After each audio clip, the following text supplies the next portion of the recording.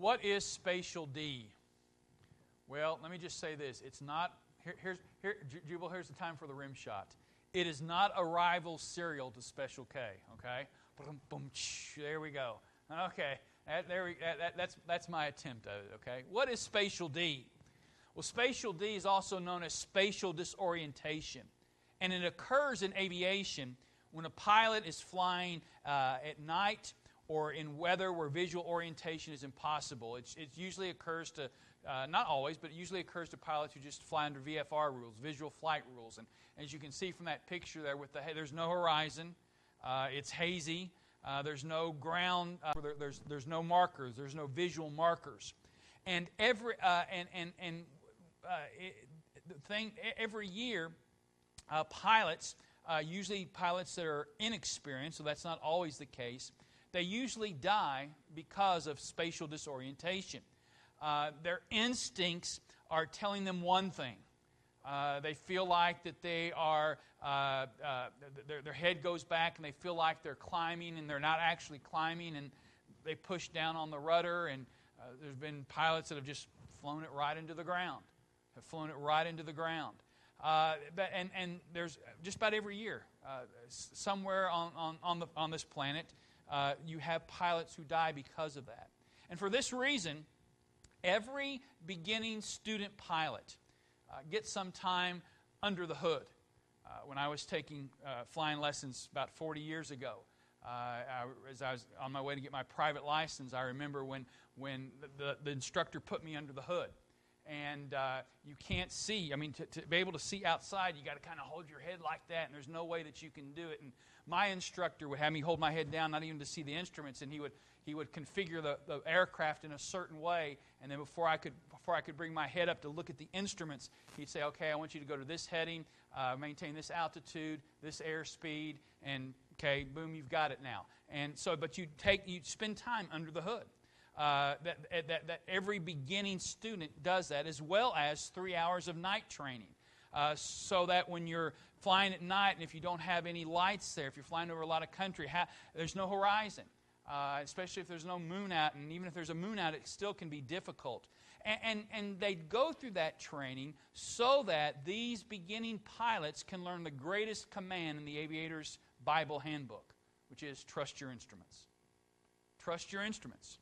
Regardless of how your body feels, regardless of what your body and instincts are telling you, if you find yourself in a situation where you're socked in by weather, or there's no horizon, or it's dark and there's no visual markers, trust your instruments and not your instincts.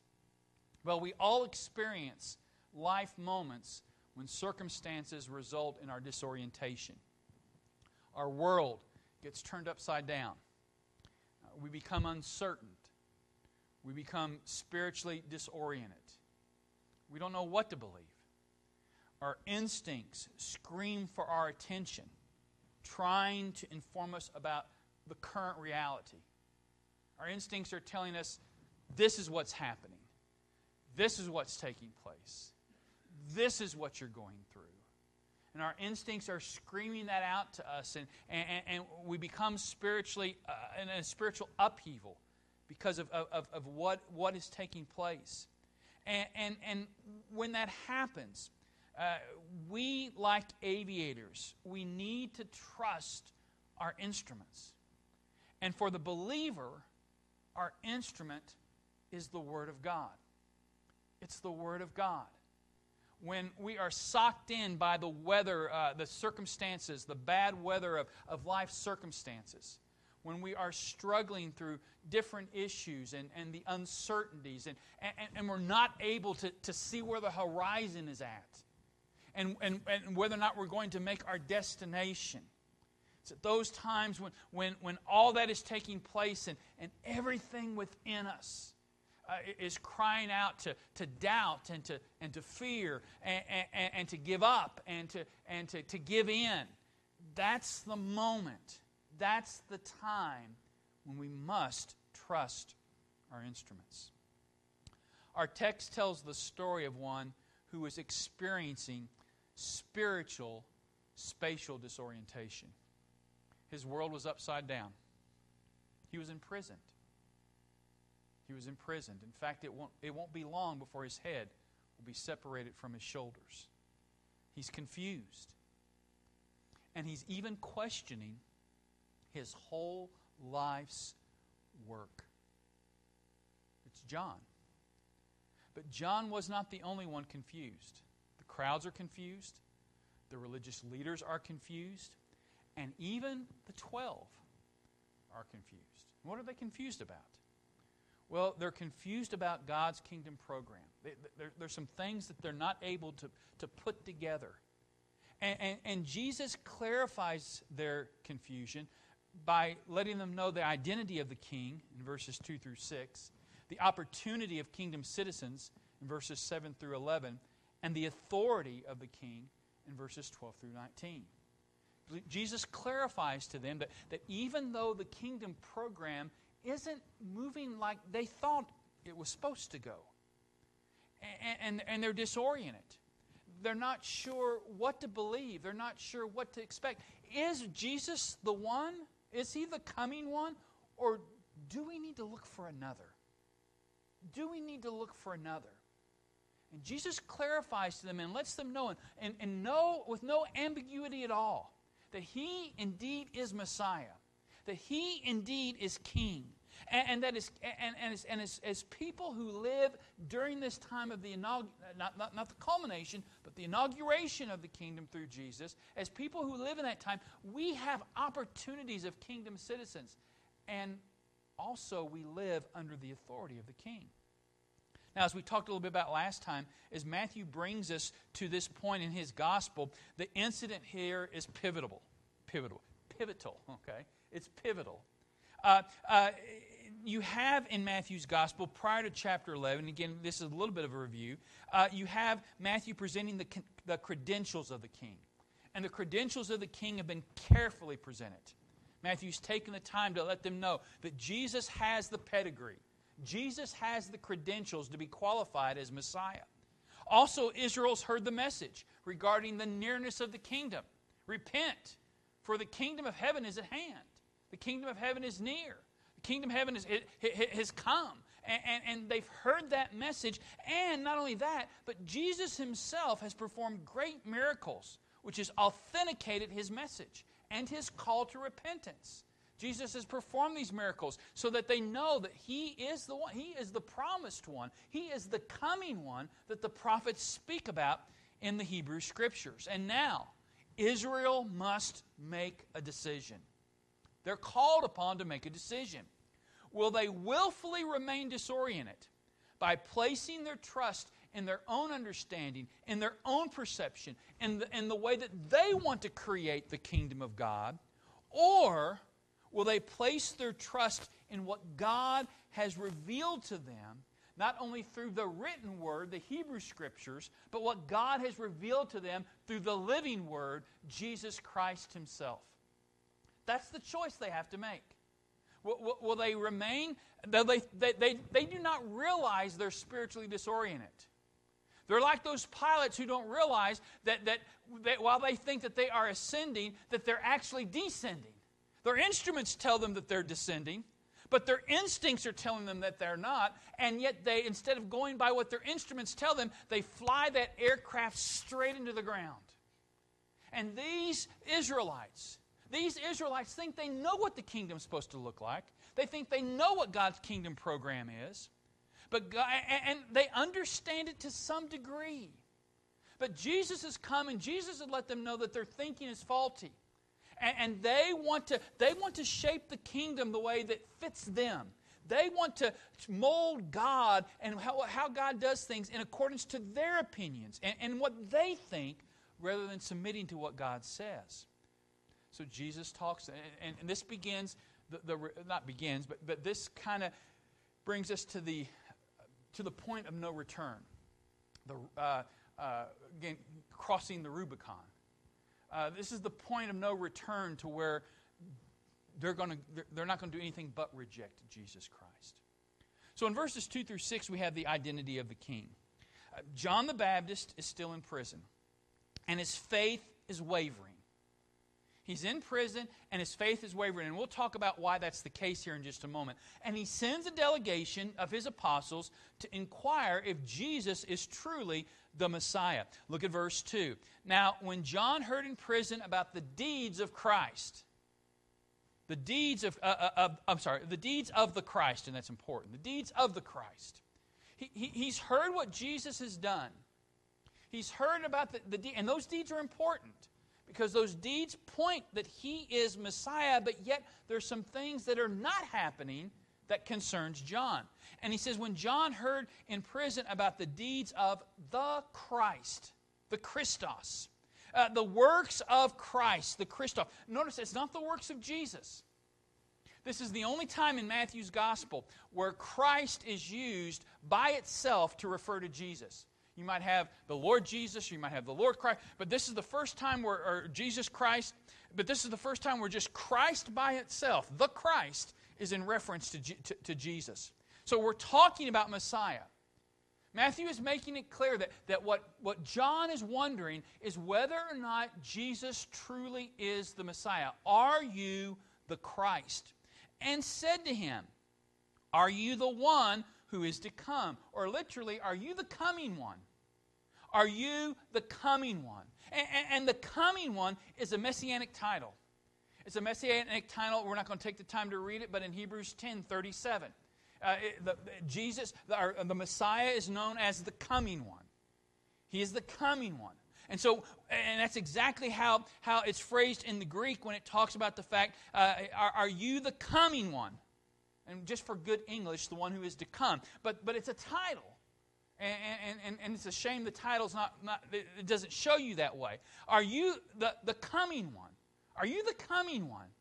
He says, or are we to look for another? Another what? Another what? Well, the answer is another Messiah. John is asking, is Jesus, are you the Messiah, or are you just another man? Are you the Messiah, or are you just another man? Now, why is John asking that question? John is the one who said, behold the Lamb of God who takes away the sins of the world. It's just been a couple years, if that long, since John made that statement. It was John who baptized Jesus. And when he came up out of the water, that the heavens were torn open. And the Spirit of God descends upon Jesus like a dove. And there's a voice from heaven that says, this is my beloved Son, in whom I'm well pleased. John's there. John experiences that. So why is John doubting? Well, he's human. I mean, that's the obvious answer. Why is John doubting? Because he's like you and I. John finds himself in a very, very difficult circumstance. He finds himself in a very difficult circumstance. And he asked Jesus about his deeds, but John also recognized the fact that Messiah not only came to do miraculous deeds, Messiah came to judge. Keep your place there in Matthew 12 and go back a few chapters to Matthew chapter 3. Matthew chapter 3. In Matthew chapter 3, look at verses 10 through 12. This is John speaking. He's preparing the way. He's the voice of one crying in the wilderness. And then it says in verse 10, even now the axe is laid to the root of the trees. Every tree, therefore, that does not bear good fruit is cut down and thrown into the fire. I baptize you with water for repentance, but he who is coming after me is mightier than I, whose sandals I'm not worthy to carry. He will baptize you with the Holy Spirit and fire. Now, there's some debate about what that is, and there's several understandings of that. I think the idea of being baptized with that he baptizes with the Holy Spirit and fire, that the Holy Spirit deals with the identification part of Christ. That the Spirit of God places us within the body of Christ, and there is that identification with Jesus Christ. But also, I think the idea of fire here, I think it speaks of judgment. That Jesus as Messiah, either you identify with him or he judges you. You either identify with Christ or He judges you because of your lack of identification with Him. And so John is expecting both. He's expecting Jesus not only to bring about the blessings of the Messianic kingdom, but he's also expecting Jesus, because the Scriptures teach that as Messiah, He's going to bring the judgments as Messianic King. But there's no judgments right now. The religious leaders are still ruling. Rome is still in charge. John, who is the forerunner of the King, he's the forerunner of Messiah, finds himself in prison without any hope of release. And John's wondering, man, did I make the wrong choice? Have I identified the wrong person? Is this really the Messiah? Because my circumstances are not telling me that He is. You been there? I have. My circumstances are not telling me that Jesus is in charge.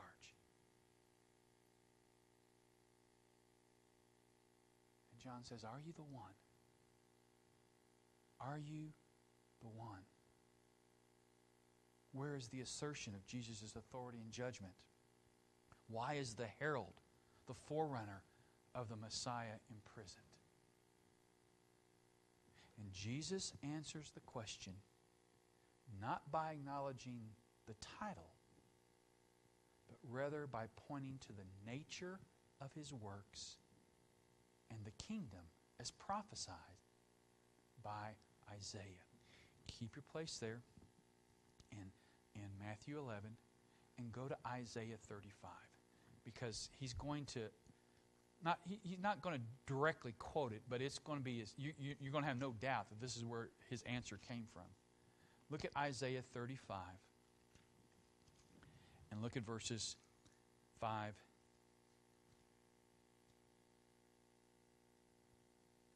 and 6. Isaiah 35, look at verses 5 and 6. Then the eyes of the blind shall be opened, and the ears of the deaf unstopped. Then shall the lame man leap like a deer, and the tongue of the mute sing for joy. For waters break forth in the wilderness, and streams in the desert. A little earlier in verse 2, they shall see the glory of the Lord, the majesty of our God. Now, stay in Isaiah and go to Isaiah 61. Isaiah 61. Look at verse 1. Isaiah 61 and verse 1. The Spirit of the Lord God is upon me, because the Lord has anointed me to bring good news to the poor. He has sent me to bind up the brokenhearted, to proclaim liberty to the captives, and the opening of the prison to those who are bound. Now, look at back Matthew 11. Look at verse 4 and look how Jesus answers John's delegation. And Jesus answered them, go and tell John what you hear and what you see. The blind receive their sight. The lame walk. Lepers are cleansed. The deaf hear. And the dead are raised up, and the poor have good news preached to them. The poor have good news preached to them. All those things deal with physical realities, except the last one, which is a spiritual reality. And Jesus tells John, look at what I'm doing. Look at what you're hearing.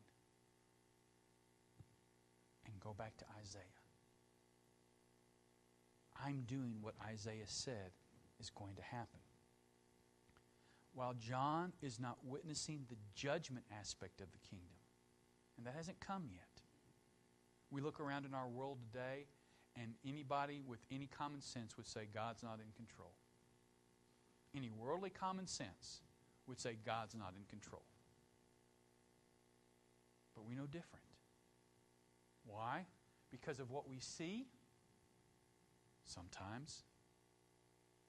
But why? Because of what we know is true from the Word of God. God's in control. He's in control. I have to take that by faith.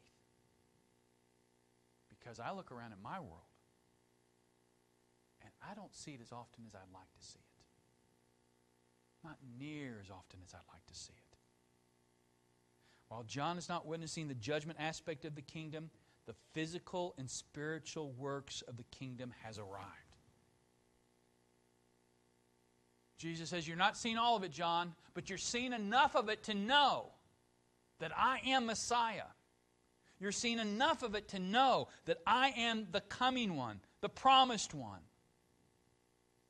The messianic character of Jesus is proven by His works and by His words and by the fact that He has fulfilled the prophecies. And John is to remain faithful even though the judgment aspect of the kingdom is not perceptible. And blessed is the one who is not offended by me. I know what's going on in some of your worlds. I don't know what's going on in all of your worlds. But in our reality, sometimes it appears that everything is, that there's no center of gravity holding anything together. Everything is just flying off. Everything's spinning, and the centrifugal force is just slinging it out there. Kaboom.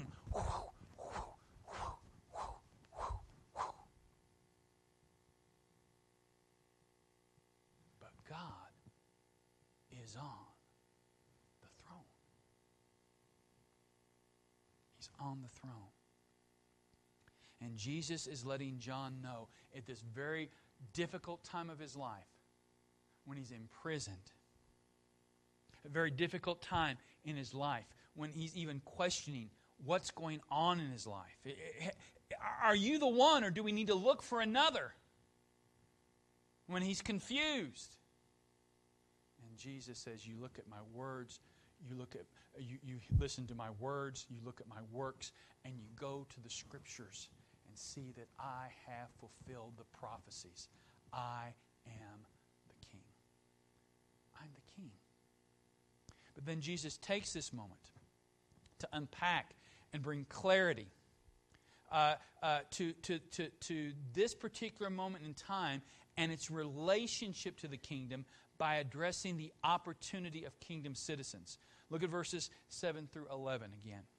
He says, as they went away, Jesus began to speak to the crowds concerning John.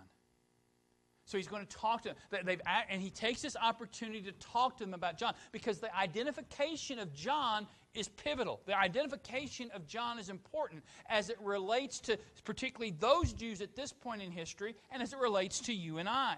He first of all, he talks about the greatness of John. He talks about the greatness of John, and he talks about his character and message as a prophet. That what drew the people out to John was not what he wore. Because John wore, camel's hair, and if John invited you over to lunch, you better like locusts and honey, okay? And them grasshoppers are not going to be dipped in chocolate, probably. So, I hope you like the crunchiness of the grasshopper and the sweetness of the honey. You do not want to go to John's house to eat, okay? In fact, John doesn't even have a house. John lives in the wilderness.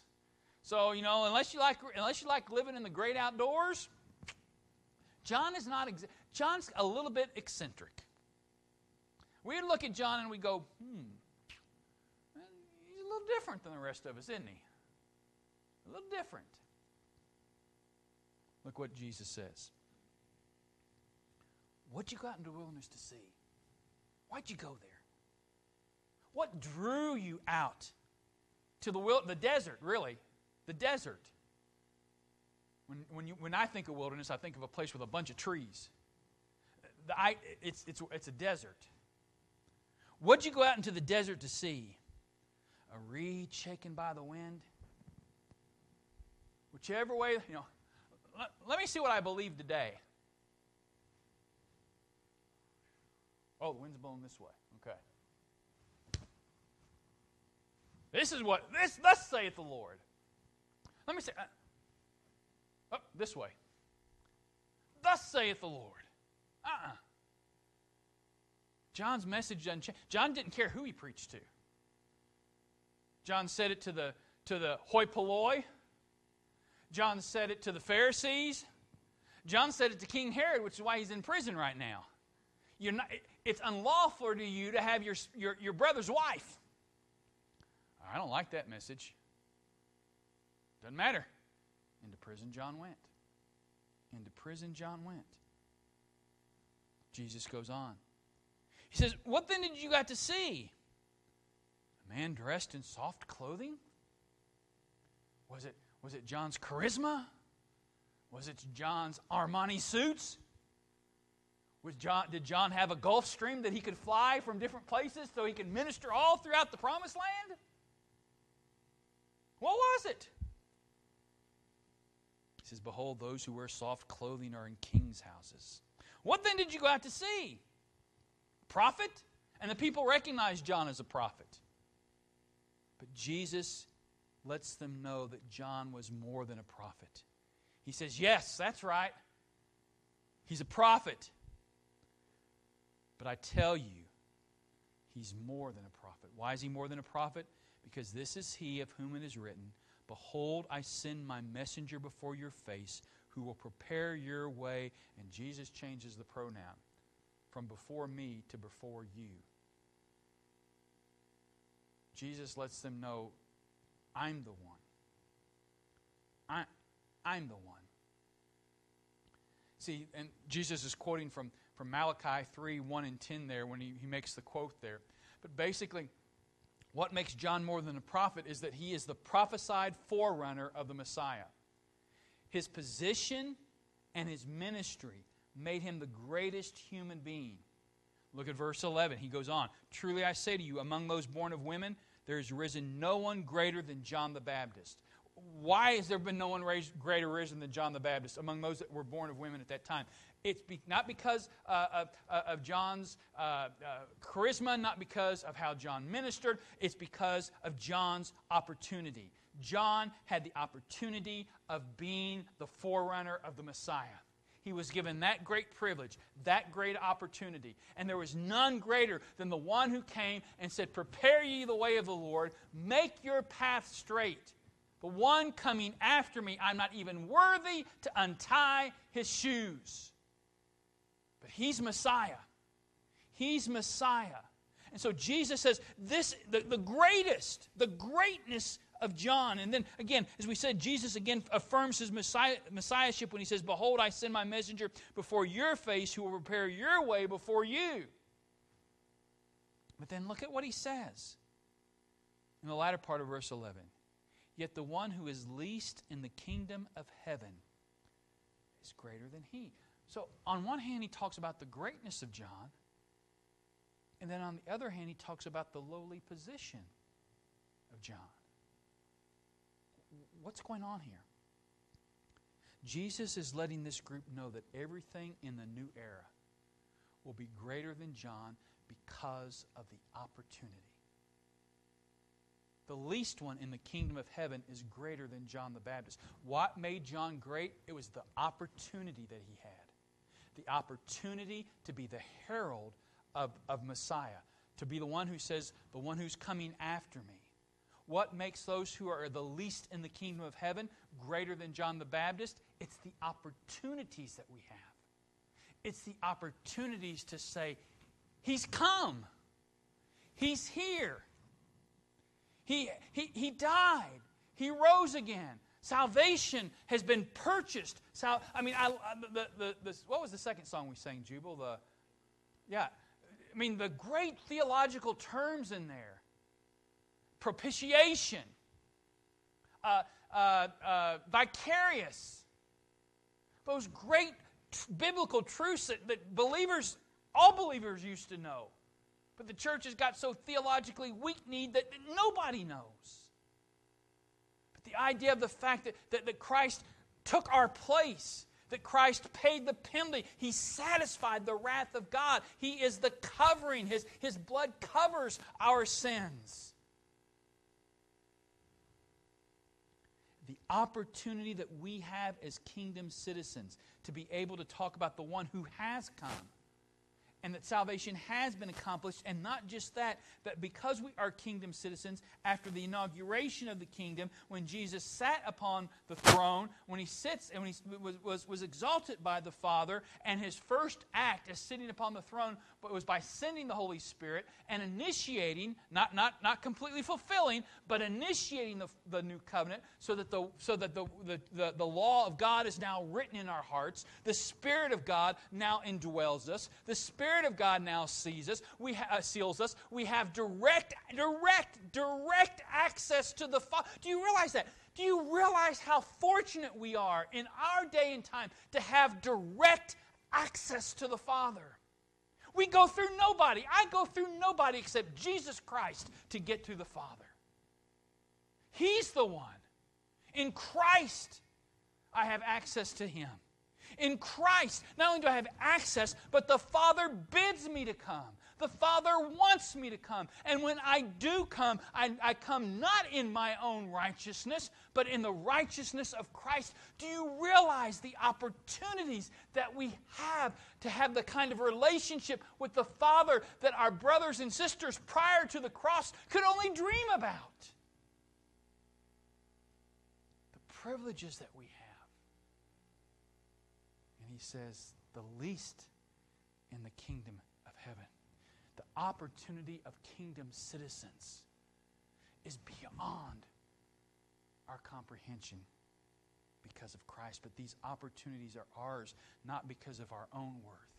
These opportunities are ours not because of the technological advancements that we've made or the advancements in knowledge that we've made.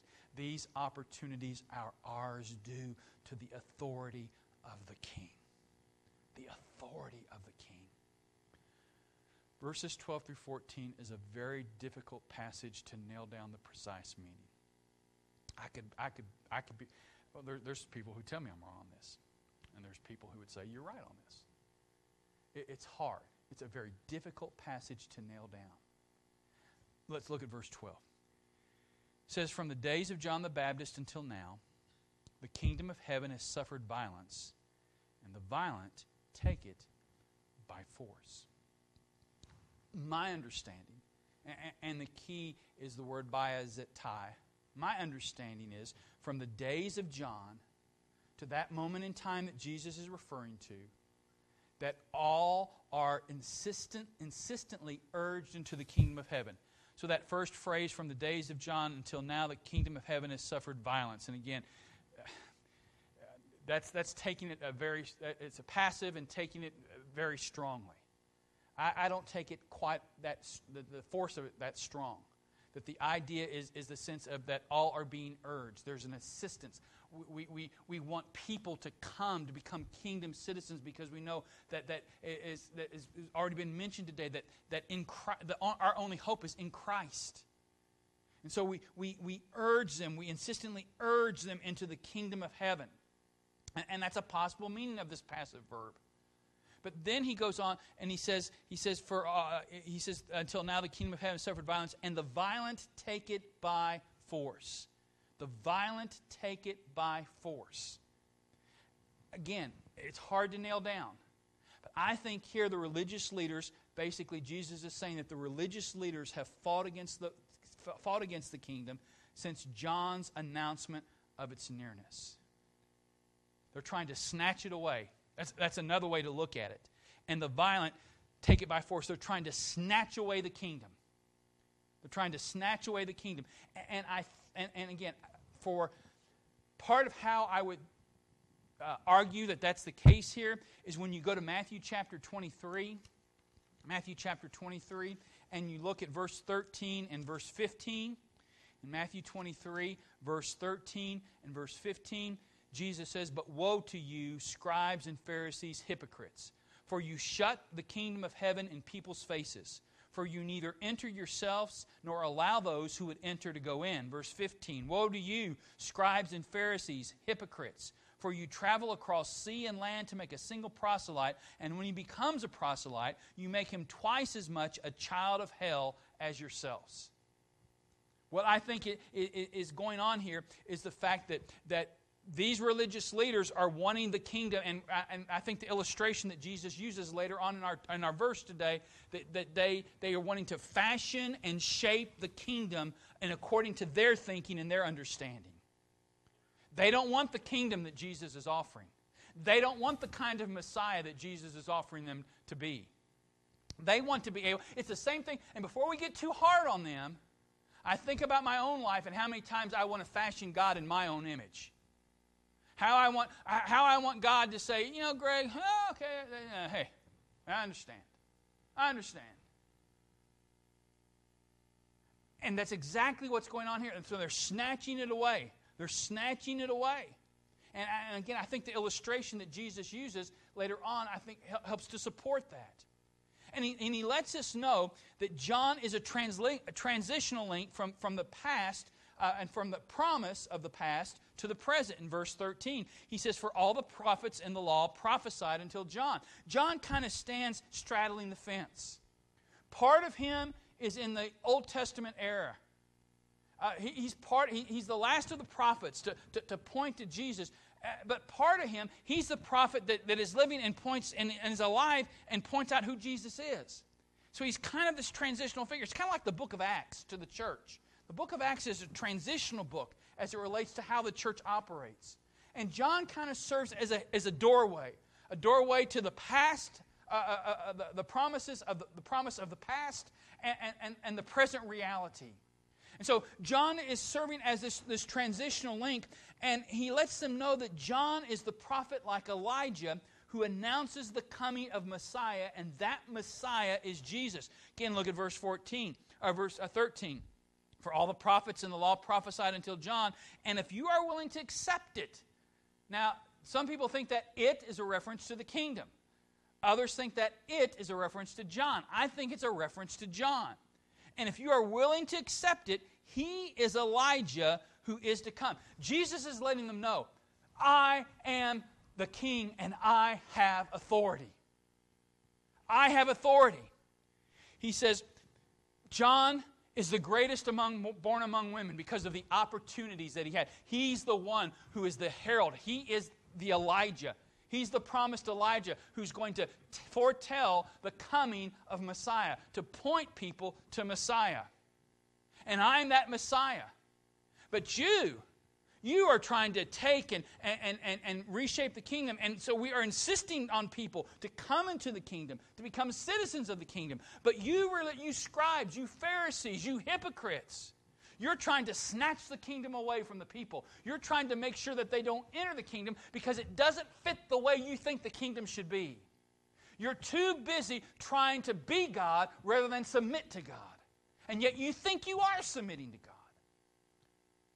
And Jesus lays it out for him. And in verse 15 he says, he who has ears to hear. And let me translate those last three words with the import that Jesus is saying. He who has ears to hear, you better listen. You better listen. This isn't Jesus saying, and he who has ears to hear, man, it'd be a good thing if it's a good thing if you listen. You might get tested on this one day. Jesus isn't saying that. He's saying, again, this is a pivotal moment. Jesus, it's about the authority of Jesus. And Jesus is not backing down. He who has ears to hear, you better listen. You better listen. Jesus is the King. He is the authoritative one. They better listen. But what are they going to do? Jesus knows what they're going to do. Why? Because he sees it. Rather than receiving him as king, their choice is rejection of both the king and the herald of the king. And that's how he closes this out. Now, imagine yourself sitting there. But what shall I compare this generation to? It's like children sitting in the market. You're a bunch of kids. You're acting like children. Sitting in the marketplaces and calling to the playmates. We played the flute, but how come you didn't dance? We played, I don't know what kind of, some kind of fluty music, okay? So they can go, I'm such a great dancer, and doing that. Okay, so you don't want to dance. So we sang you a dirge. Minor keys. Wom, wom, wom, wom. And you bunch of goofballs didn't mourn. He says, that's what you're acting like. We did this, and we expect this kind of response, but you didn't give it. We played a certain tune, and you didn't march to it. You didn't march to it. We wanted to play a certain game, and you refused to play. And look what he says, for John came, neither eating nor drinking. John led a very ascetic life. Like I said, he did not get his clothing at Neiman Marcus, okay? He didn't even get them at J.C. Penney, okay? John just found him some kind of camel, skinned her, and put him on. His diet, he didn't go to the finest restaurants. He'd go out, kick up some place, grasshoppers, get the net at. There's supper. There's supper. John led a very ascetic life. And they say he's got a demon. The Son of Man came eating and drinking. And they say, you pig, you drunk, a friend of tax collectors and sinners. John and Jesus didn't follow their tune. They didn't play the game according to their rules. These religious leaders chose to sit in judgment of Jesus rather than bowing in submission to him as their king. John was too much of a separatist. John's way, man.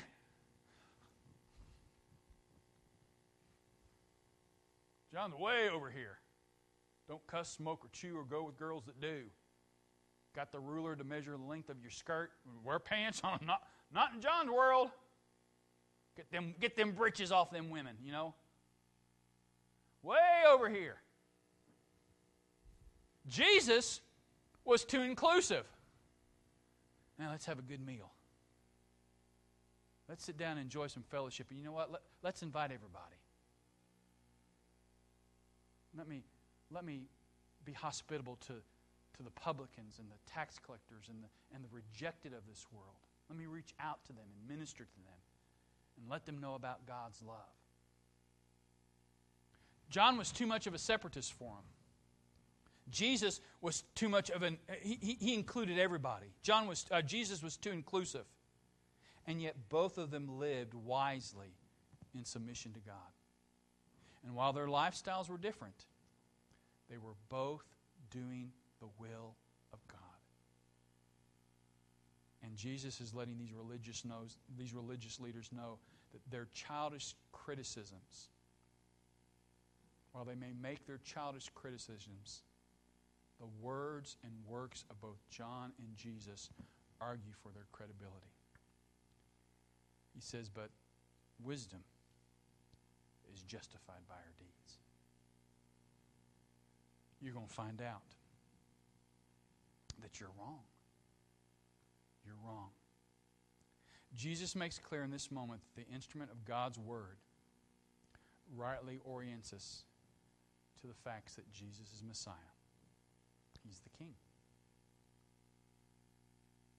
As kingdom citizens, we've been blessed with unique opportunities. And since Jesus is the King, we are to submit to Him as the one who is authoritative in our lives. In our lives. So the question this morning is a very simple one. Will you, will I, will we submit and either enter into the kingdom, putting our faith and trust in Jesus as Messiah, as King, as the coming one, as the promised one, as the one who alone can take away the sins of the world, as the one who took our place, as the one who not only He not only died for us vicariously, He lived for us vicariously. He lived the life you and I can never live.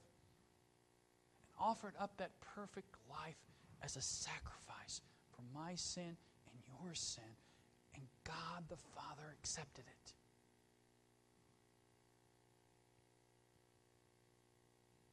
Or, if you know Christ, will we prioritize our lives by living out kingdom principles? And the other choice is to reject Jesus because He'll not play by our rules or follow our tune. Jesus doesn't play by my rules. He doesn't. He doesn't follow my tune. I don't play and Jesus comes happily behind, marching along.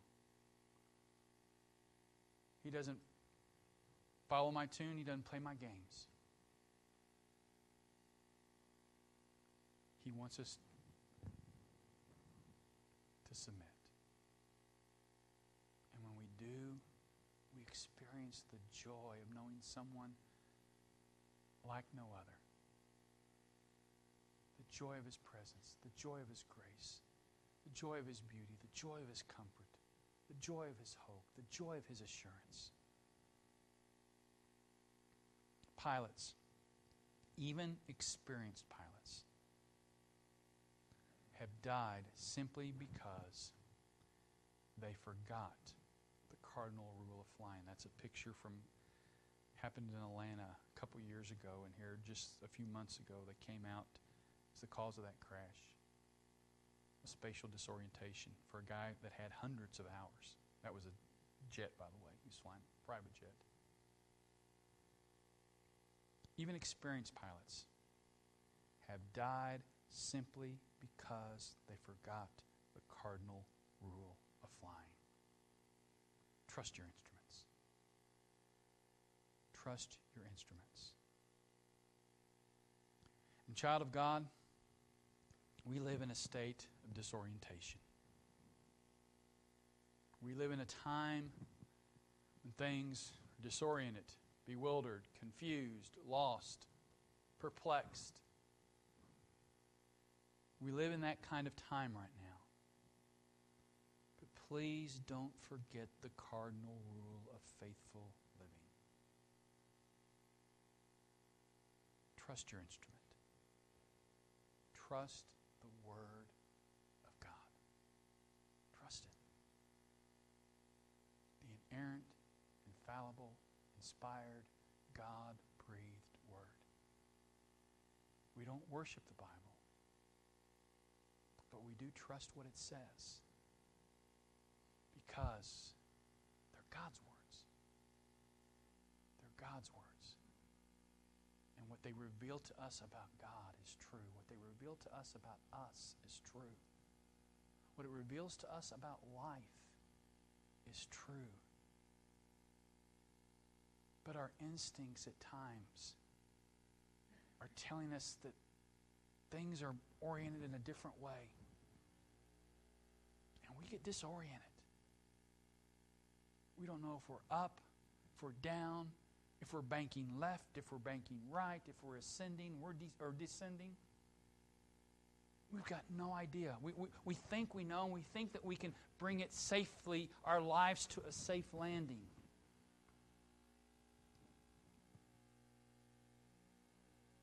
But if we do so based upon our own instincts,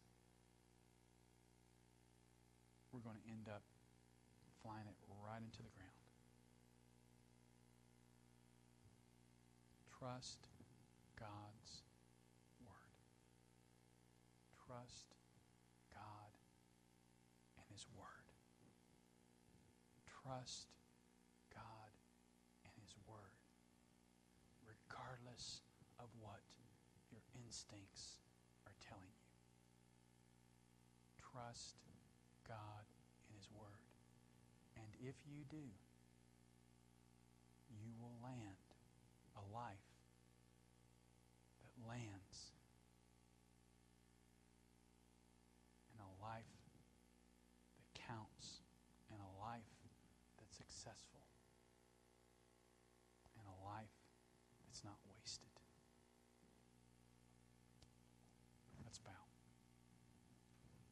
Father, thank you for your word.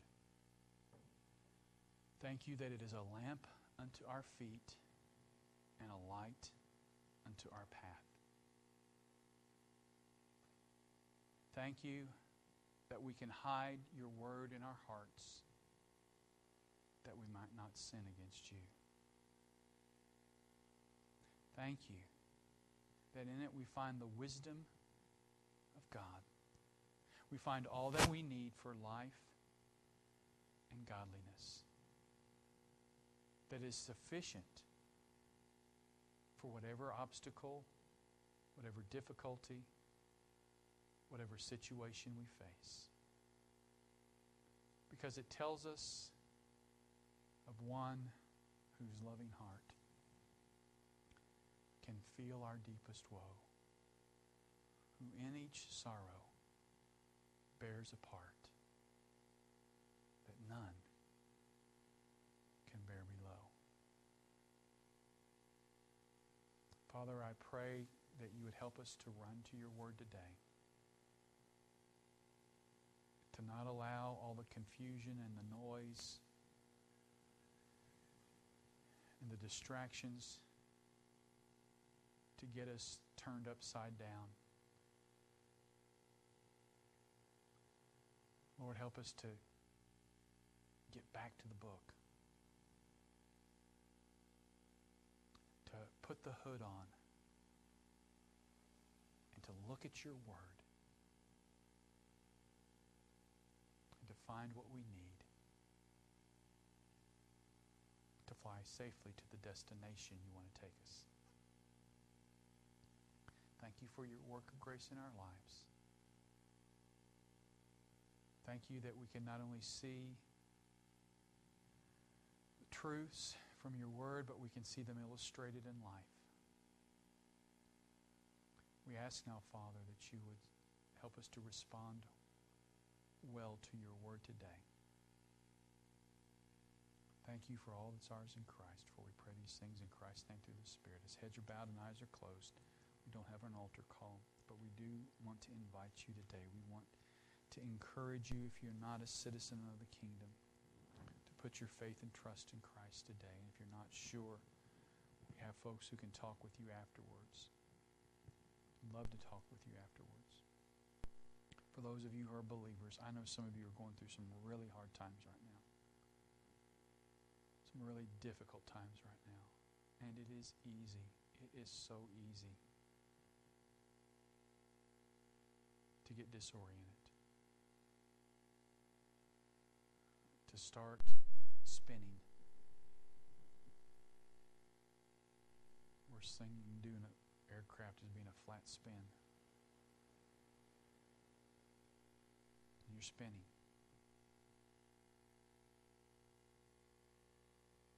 Put on the hood. Bow your head.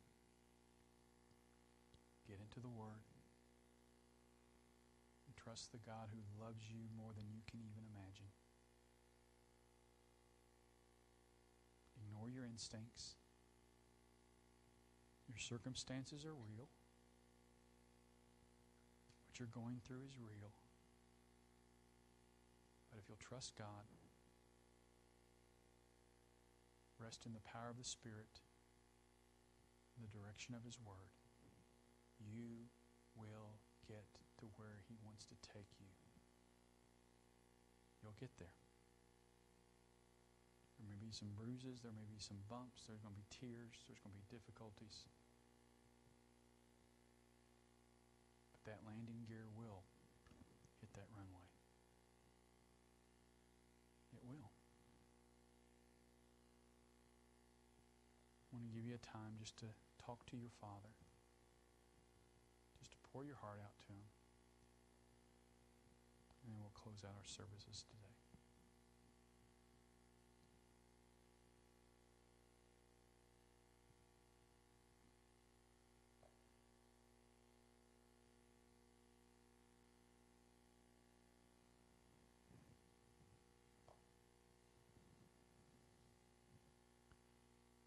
Father, we're thankful that your word tells us that our Lord and your Son quench a smoking flax or crush a bruised reed. That you remember our frame, that it's but dust.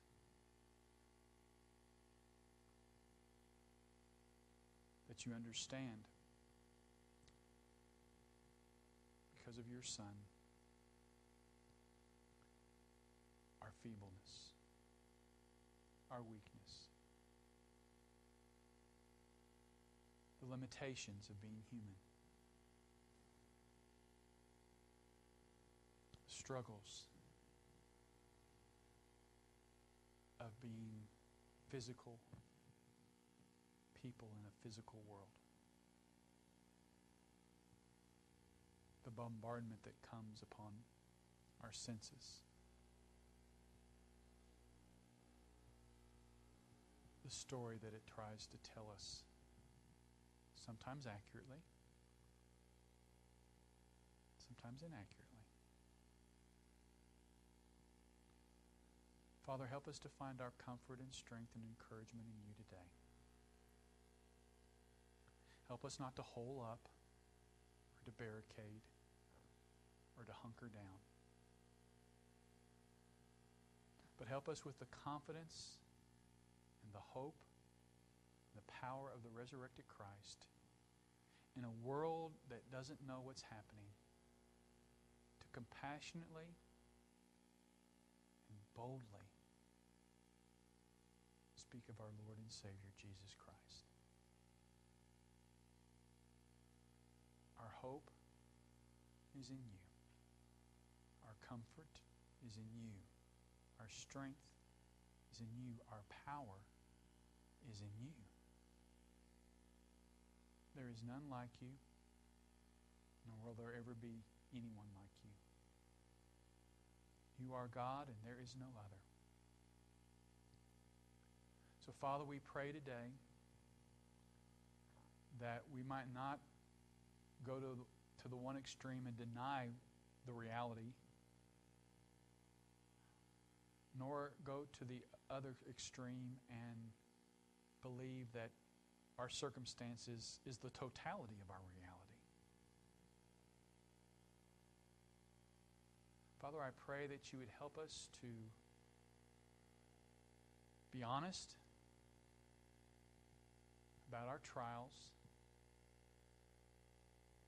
and be confident about the purpose you have and will accomplish them through them for our good and your glory.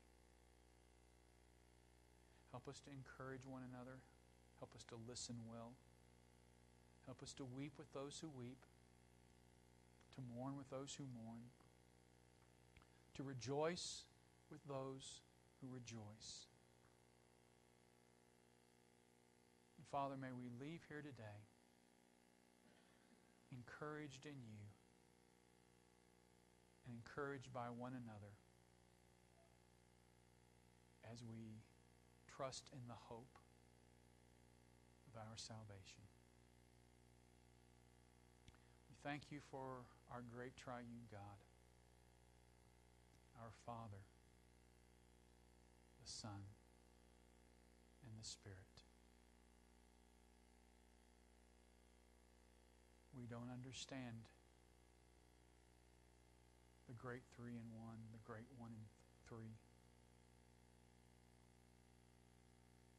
But we bow and give you the worship that is due, because there is truly nothing and no one that comes close. Encourage us this week. Help us to find our strength in you. Draw us close to your side. Help us to be receptive to the word this week. And we will praise you and give you all the glory. For we pray these things in Christ's name through the Spirit. Amen. It has been a joy to worship with you today. And if you're wanting to continue your worship through giving, there's plates back there at the back that you can put your gift there. And we're grateful for your faithfulness during this time and for how God has continued to provide for our needs.